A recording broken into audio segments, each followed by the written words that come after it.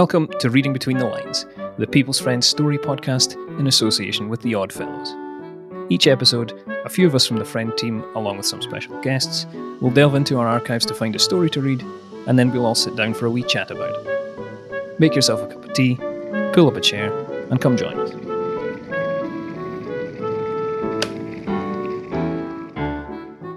Hello everyone, my name is Ian and I am the People's Friend digital content editor. And joining me just now is Angela, the editor of the People's Friend. Hello, Angela. Hello. And we're here to talk to you about Reading Between the Lines, the People's Friend story podcast. This is episode 1, and we are very excited about the whole thing. We're so glad that you're listening. We thought it would be good to give you a little bit of context. So, Angela, the People's Friend has been in print, we are proud to say, for over 150 years.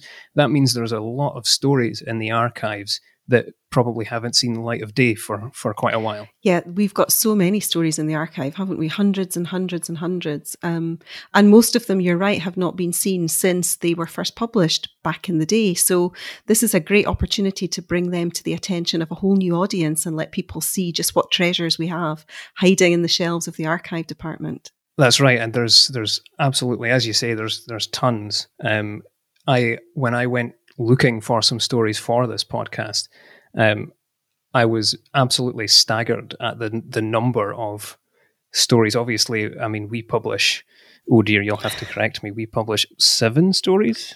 It's 7 every issue. It's around 600 a year, 600 new short stories every year. So if you multiply that by a weekly issue every week stretching back to 1869, and some of those issues had more than 7 stories a week in them. There's a lot of fiction there to be rediscovered. We're certainly hoping that means 30 years of this podcast. Oh, at least. The archives, obviously, most people will not have seen them. I think we've shared pictures of them in the past on the website and possibly in the magazine, but it's a cavernous building, just rows and rows of shelves of mouldering magazines. Some of them are in slightly better nick. But the exciting thing is obviously being able to go in and to see what the People's Friend was like in past eras, and being able to share that with people is kind of why we've decided to launch this podcast. Definitely. Because when we produced all our specials for the 150th anniversary in 2019, we spent a lot of time in the archives as a team, and we really did discover so many great stories. We could only use a fraction of them in those magazines that we produced then. So this is a great way to bring them to a new audience. And we get to have a chat about them as well. We get to talk about them too. Yeah, gather some of the team together and have a chat. And it's not always the case that this chat is entirely positive. I don't want to give anything away or put anybody off, but there's certainly some of the stories that we've found that we might not publish in the magazine these days for a variety of reasons. There are plenty of stories that we've discovered that we would be very happy to publish in the magazine again. But the conversations can occasionally take an unexpected turn, which is quite a pleasing thing to see, actually, and hopefully quite a good thing to listen to as well. Well, it should certainly make for an interesting discussion, but I think it just shows, doesn't it, that reading tastes have changed over the years. Fashions come and go. Also, themes come and go. You know, there are themes that were very relevant back in the Victorian People's Friend that are not relevant now, and vice versa. So it is fascinating to see how some stories have stood the test of time and how some have not. There are some that would be just as fresh today and others that really are dated now to a particular era, but at the time would have been much enjoyed by the readers. Absolutely. We have a good one in this episode we're about to go into, but you won't be joining us for this episode. You will be making much heralded guest appearances in the podcast over the run, but not today. We'd like to keep you as our secret weapon to unleash you upon the listeners. Oh dear, poor listeners. But no, I'm not appearing today, but I am very much looking forward to it. And I know that you do have other members of the team who have been really excited to take part in these podcasts and have very much enjoyed hearing all these stories brought to life, it's a great experience. Well, thanks very much, Angela. We're looking forward to having you with us in future podcasts. But turning to today's episode, we're going to be hearing the story A Night Among Robbers, An American Adventure, which was first published in The People's Friend in 1871. It's going to be read for us by People's Friend features editor Alex Corlett, and then later on Alex will be joining myself and Mary from the features team and David from the DC Thomson Archive for a little chat about it.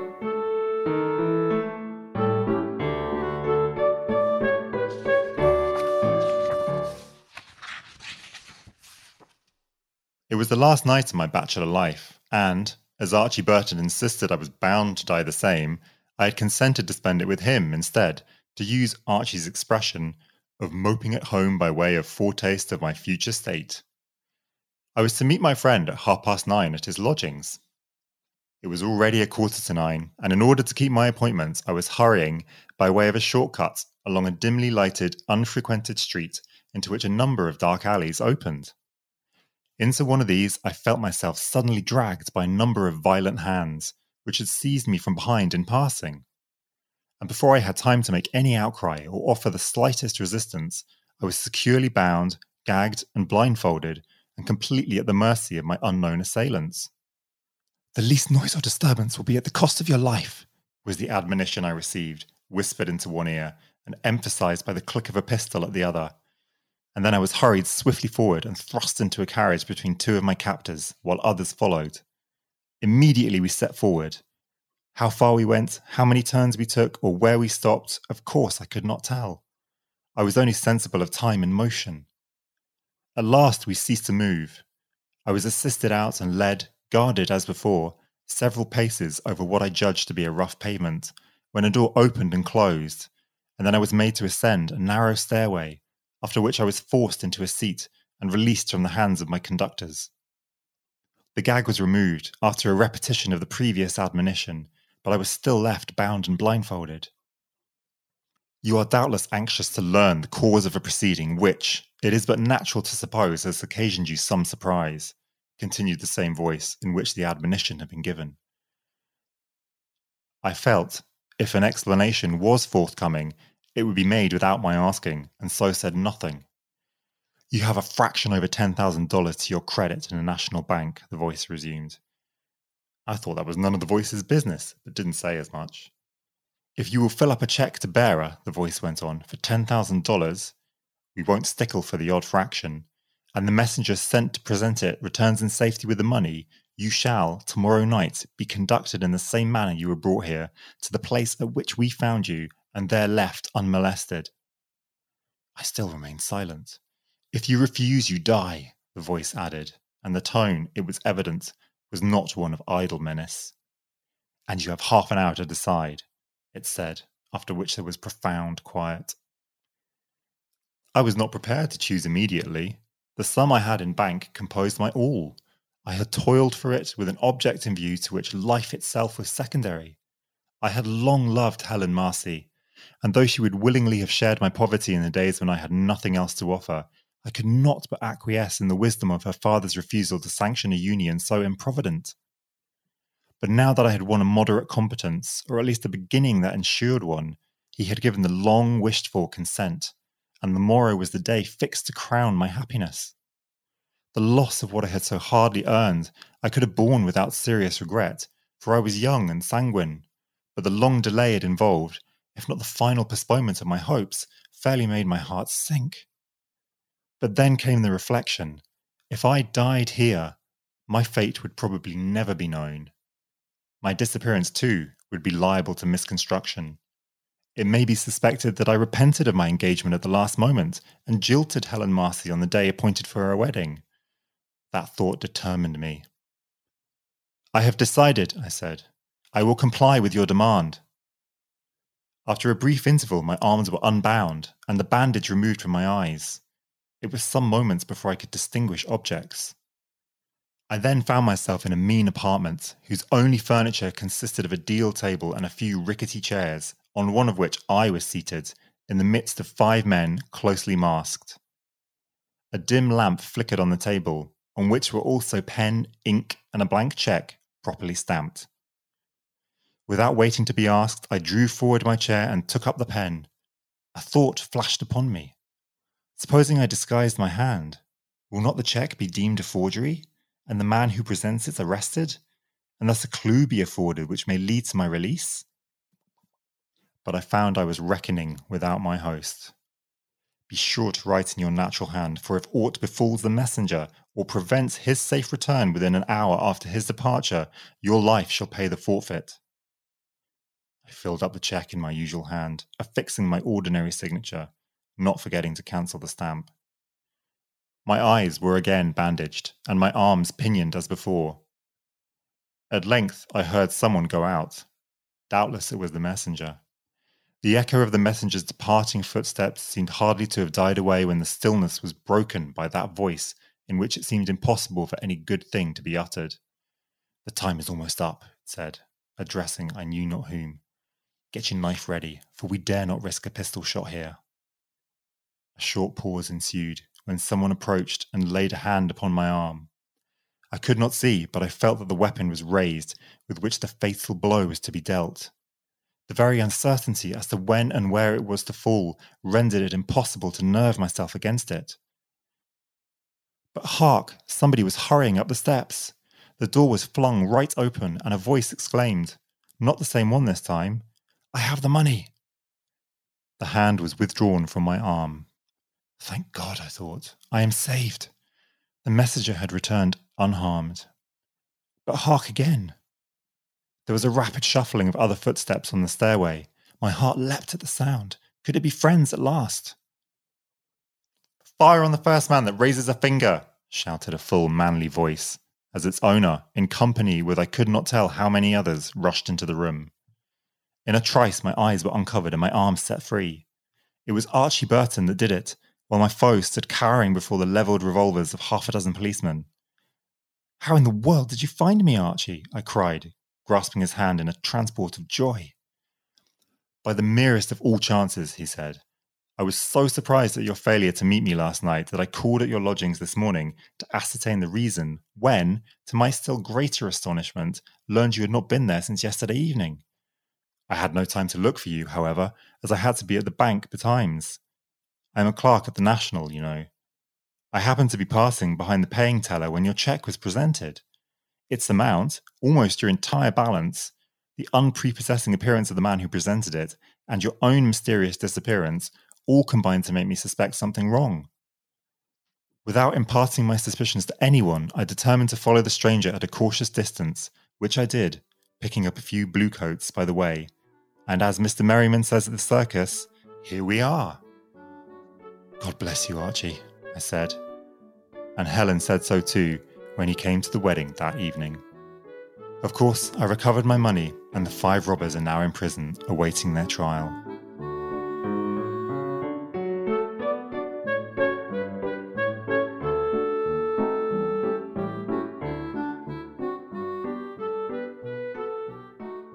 Barbara's story. Grandmother of 4 Barbara Spencer, from Bourne in Lincolnshire, was forced to retire earlier than planned thanks to an accident at work. At first she was worried about how she would fill her days. Unlike her husband, Barbara wasn't convinced she could be happy just pottering about in their house. So when someone recommended becoming a member of friendship society The Oddfellows, she didn't think there was anything for her to lose. She picked up the phone and gave them a ring. Now, she says, every day is like a holiday. And with a packed social schedule to look forward to, and the support of friends from her local Oddfellows branch, she wishes she'd retired sooner. If you're like Barbara, and looking to make new friends or find new activities, visit oddfellows.co.uk or call 0800 028 1810 today for a free information pack. A wide range of online events is waiting for you to enjoy from the comfort of your own home. Now, let me top up my tea, grab some of my friends, and we'll have that wee chat about the story you've just heard.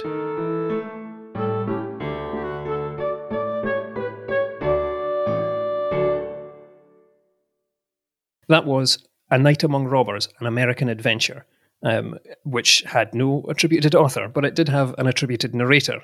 That was features editor Alex, who joins me now. Hello, Alex. Hello, Ian. Alongside Mary from the features team. Hello, Mary. Hello. and also DC Thomson archive manager David Powell. Hello, David. Hi there. So we're going to have a chat about that nice little story. I'm sure we have no objections to it at all. What an auspicious way to start a podcast about a story. Okay, so Alex, as the narrator, I'm going to come to you first. What were your general impressions? It was completely mad. It was completely mad. It was all over the shop. It starts with the most bizarre premise and it ends with the least credible wrap up that I've probably ever come across in a story. But I actually really enjoyed it. I'll be honest. It was like some sort of mad Frank Capra-esque screwball comedy from the 40s. I would love to have heard Cary Grant reading that. I'm just sorry that it was me rather than Cary Grant or Katharine Hepburn or something like that. Oh, it's to meet my friend at 9:30. It's fabulous. It's just, it bounces along. I remember when we were reading it, we were chatting about how we feel like it should have a bouncy tone to it. It has a bit of a, you think Archie and the protagonist are kind of well-to-do young gents, sort of cads and bounders, bit Brideshead Revisited and stuff. And there was there was kind of a playfulness to it that I quite enjoyed. It really started to lose credibility with the thieves starting to speak, unfortunately. And why is that? What is there about the language in this story that made you believe or made you not believe that these were thieves? I didn't feel particularly threatened by these particularly verbose thieves. I think, let me check, is the first line not the least noise or disturbance will be at the cost of your life was the admonition I received. And again, this is where it starts to get really hard to read because this is their first, I believe this is their first utterance to him. The least noise or disturbance will be at the cost of your life was the admonition I received, comma, whispered into one ear, comma, and emphasized, deep breath there, by the click of a pistol at the other, comma, and then I was hurried swiftly forward, comma, and thrust into a carriage between two of my captors, comma, while others followed. I got lost in the middle of that sentence like a tourist in London. I had no idea which way I was going. I had no idea where to put the next stress. And I believe I had to take a 30-second break just to gather my head, which kind of you and Chris kind of helped me to do. I had to go away for a little second in a quiet room and figure out where I was going. But the speech, and it gets worse from the captors, but I think we'll all agree that the speech doesn't reek of threat or of any sense of urgency. There's one point where they say, you have half an hour to decide. I'm surmising there, and I'm being very generous to them because because the guy's probably lost 15 minutes just by the guy explaining what you've got to do. And he's probably furious. He's like, give me 30 minutes, but you take 15 minutes to explain what I've got to do. This is really frustrating. I think to me, that's where it falls down. The speech from the robbers or the kidnappers. They did seem rather polite, I will admit. In a Victorian sense. Gentlemen robbers. Yeah, it's like being kidnapped by Russell Brand or something, isn't it? It's like, sort of thing, where do I recognise this kind of tone of speech from? And the thing that struck me about it is just like, what's American about this? I'm pretty sure Americans don't speak like this. And I know that obviously this is 1872 this was published, I think, wasn't it? So obviously, it's pre-cinema. It's, most people's experience of America is going to be very... isn't going to be much. So, they might all speak like Victorian educated gentlemen. But, it's probably not most of the criminals that you would know in the UK at that period. I like the idea that they all speak like Cary Grant. I think, Alex, we're going to end this episode later on. I'm just going to get you to read a line in the voice of Cary Grant. I was trying, but I'd sort of slipped into Katharine Hepburn and it all just started to go horribly wrong. I think there's some merit to a discussion about which was the least plausible line in there. I think a few paragraphs further down, we come to one that was one of my particular favorites, which is basically, not that I need to explain it to everybody because you'll understand once I've said it, but basically the premise is the guy is saying, I bet you're wondering why you're here, right, is what he's saying. But instead he says, you are doubtless anxious to learn the cause of a proceeding which, it is but natural to suppose, has occasioned you some surprise. I had to read that 3 times to understand what the hell he was going on about. Could you repeat the question? I was trying to think, like, if you're tied to a chair and you're in a high stress situation, you don't know what's going on, and somebody says that at you, I think I'd just go like, "Nah, mate, I've given up. Sorry, take what you want." I'd really like for his response to have been something along the lines of, "You are correct, sir. This has occasioned me some surprise. Please continue."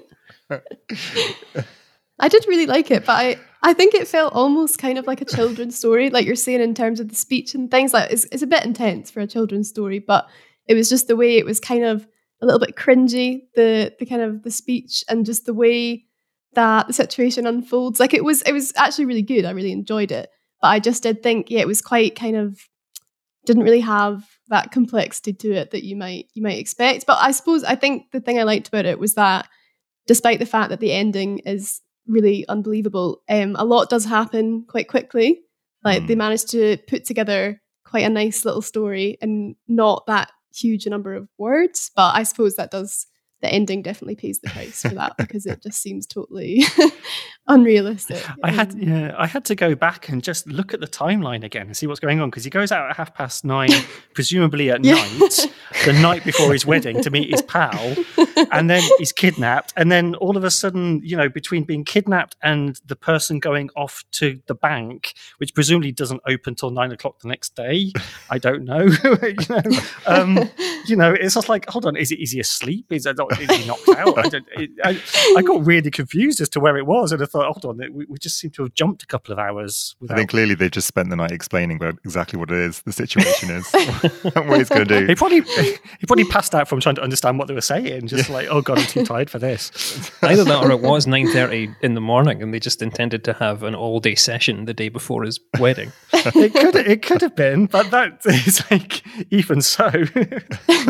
I mean, my first thought was when he was kidnapped and I was reading this for the first time, was like, oh, it's a stag do. It's a prank. That's what I thought. That's what I thought as well. And then, and just like, this is how sad I am. I went away and just did a bit of research on stag do's because I wasn't 100% sure how modern a thing they are. Because I could imagine this as like an early 2000s, like kind of stag do is like, oh, let's kidnap him and have some fun. And actually, stag do's date back to ancient Greece. But the kind of the modern stag do's we know it is really a kind of 1980s thing. And this would have been a bachelor party if it was American anyway, which is a much more formal event with your dad. So it's not a stag do, and people wouldn't have seen that as a potential. When they were reading this for the first time in contemporary, they wouldn't have seen it that way. They'd have just seen it as he's been kidnapped the night before his wedding. So is this giving you an idea for the next, if you're the best man at a future wedding? I've only been a stag. I've only been a best man once, and this is not what I would do. I think it would have been my kind of stag nights kind of involve more cocktails and something much more refined and a bit less potentially illegal. Well, that happens later on in the evening. I think there's an element of you have to wind it back. I think if you're thinking of, obviously we're framing it in modern terms, where there's just no sense of threat to this language at all. But even joking aside, even if you go back to like, you imagine Cary Grant and you imagine the language, even back then in North by Northwest and stuff like that, it is already a little bit more. It's already getting a little bit more languagey. I just made up a word. And if you go back even further, you think back to, the example that springs to my mind, I don't know why, because I've seen it recently, but the Gangs of New York, the Martin Scorsese film, when you think of Daniel Day-Lewis's character in that, you can actually imagine that character taking the time to construct these elaborate sentences before he does something horrible. Well, Daniel Day-Lewis can do anything. Yes, he can. You see it in Bond films as well. You see it in Bond films. It's like, I'll just explain how I'm going to kill you in really explicit ways. Exactly, yeah. It's Blofeld, isn't it? The precedent of Blofeld. Yeah. It's taken far too long to explain exactly what's going to happen.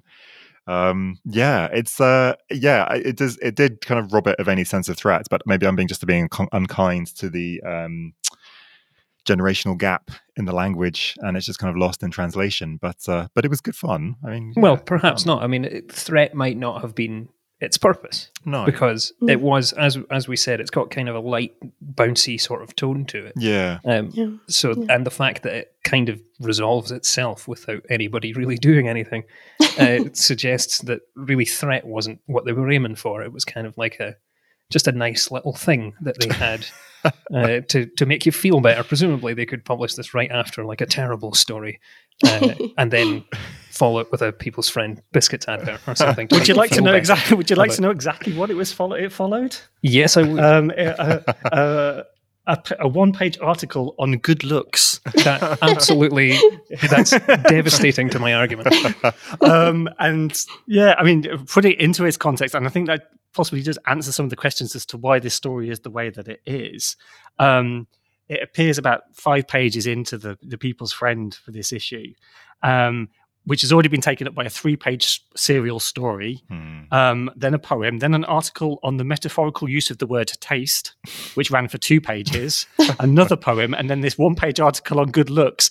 And then they had a column and a half to fill. And I think they just rammed this in because it was lying around. Yeah. I think it's probably something they've had like sat in a drawer somewhere for just in case, was the impression that I kind of got with it. My other thought on that, conversely, was it is potentially deliberate. At this point, the People's Friend is, 3 years old. It's its 2nd year of being a weekly paper rather than a monthly paper.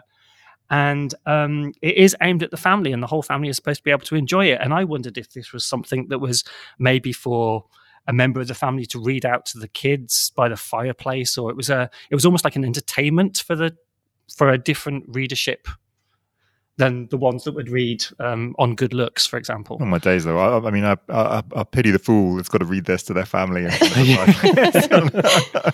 trying to imagine a Dundee jute worker reading this out to the family. Yeah, maybe I'm kind of thinking of it too academically in that sense.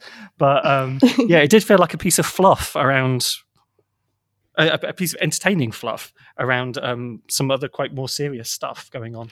Yeah, I mean, if you talk about it in terms of is it the sort of thing we would publish today? I think there's a couple of points that kind of spring to my mind. One is there's just maybe it is the same point. There's just too much exposition in the dialogue. There's it's a classic rule, I think, really with modern fiction, and I don't know if it is just the kind of I love that. There's the bit at the end where he goes, "I'm a clerk at the National, you know." It's just like ram it in just to kind of it's Basil exposition.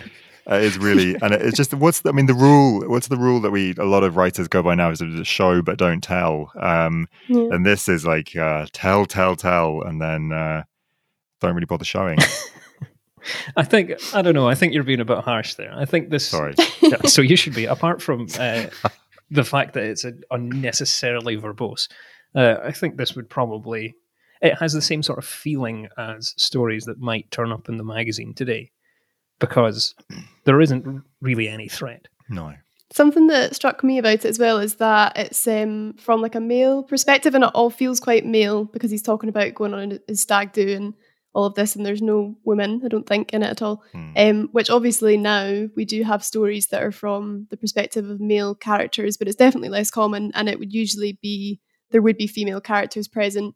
And I don't know, just the whole feeling of it is quite male. Like it's quite kind of, almost feels like it's trying to be like a little action-packed story, which is quite different. Like you say, it seems like it would be aimed at another member of the family, like maybe the kids, because it doesn't really feel like, definitely doesn't feel like what we would have today in terms of it just felt very male to me. It is a bit blokey. How American did you think? I was thinking, it's like, how American is this? Because the only thing that I picked out was about 2 cultural references, one to Mr. Merriman at the circus, the word of the use dollar, and everything else could have just been London or Manchester or anywhere else in the UK to me. It was. Yeah. I was trying to figure out why did they subtitle it An American Adventure? Try and make it more exciting. Because I don't think using the word dollar is enough. I agree. I don't know. I don't know. I'd love to do a bit of linguistic anthropology, basically, and see whether at that point the English language didn't really differ that much on either side of the pond. Maybe the changes came later, and you wouldn't expect, you wouldn't expect that in the 30s, 40s, or 50s. But maybe back in those days, there really wasn't that big a disparity between English and American English. I'm not sure, but yeah. I mean, I routinely forget that every time I was reading it. Every time, when we come to talk about it, I completely forget that it is an American story. We should have had you doing an American accent. Never mind Cary Grant. It did make me wonder, actually, something that you were just saying there, David, that it was kind of sandwiched into the end of a couple of columns after some other stuff. It's possible then that it's maybe been edited to fit that space. I feel that there's a bit of clumsy editing in that last 3 or 4 paragraphs. Yeah. I mean, when you see it laid out on the page, I've got the copy in front of me here. The last sentence of course I recovered my money and the 5 robbers are now in prison awaiting their trial. That really does look, even in the publication, like it's been tacked on at the end to fill up, 2 lines at 8 point so that there's not a gap. It really feels like it's just been added on at the end. I mean, in some ways, you don't need that last line. Yeah, good point. The end, to me, it felt like the end of an episode of Scooby-Doo when they pull the mask off the bad guy and then it all just comes together in this kind of unrealistic way. Everything's just resolved really nicely, and then that's that. It kind of felt like that. Like it was just a bit too, like you say, it was too kind of obvious. Like they didn't need that extra detail at the end. It was just a bit too much. They could have just left it. It was the old man who ran the amusement arcade. Yeah, but I think it also comes back to the People's Friend's editorial policy at the time, which this is the 3rd year of the People's Friend, and it the first ever edition of the People's Friend does have that thing that there's nothing here that's going to corrupt anybody. It's for all the family to read, and there was this underlying thing from the Leng publishing house who were publishing the People's Friend at the time, John Leng & Co. in Dundee. People have to be seen to suffer for their crime. People have to, you can't get away with something. And that last line is just, almost feels like someone's whacked a moral in to fill the space. It's just like, and by the way, the baddies got their comeuppance. So it does feel in some ways whether it's bowing to editorial policy. I also wonder if the fact that this is so crammed into a space and looks like it's had a Hatchet edit job, whether that's why it's anonymous, is that they couldn't actually fit in the initials that they would often put at the end of the article to say who wrote it. I was going to ask that actually, why there are some stories, because this isn't the only one. When I was kind of looking through the archives to find stories for this podcast and for our fiction newsletter, there are quite a few who don't have authors attributed to them. And I wondered whether you knew if there was a reason for that.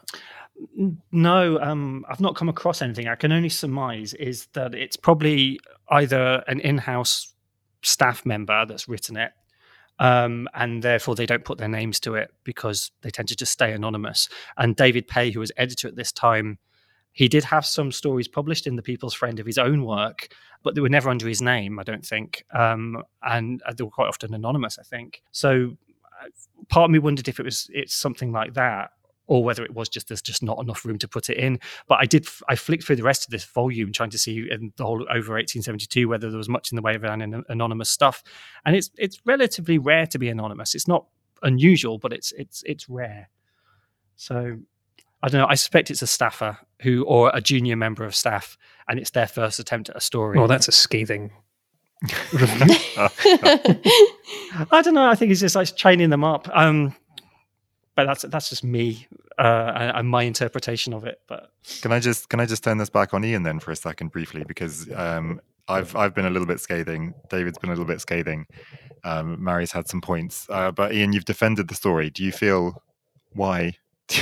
Why? Oh, why? It's good fun, but is there something special about it that you feel worked? I just think it's kind of good fun, actually. I remember when I were a lad reading, they're called Bildungs. You're going to have to forgive me because German pronunciation is worse than my English pronunciation. Bildungsroman.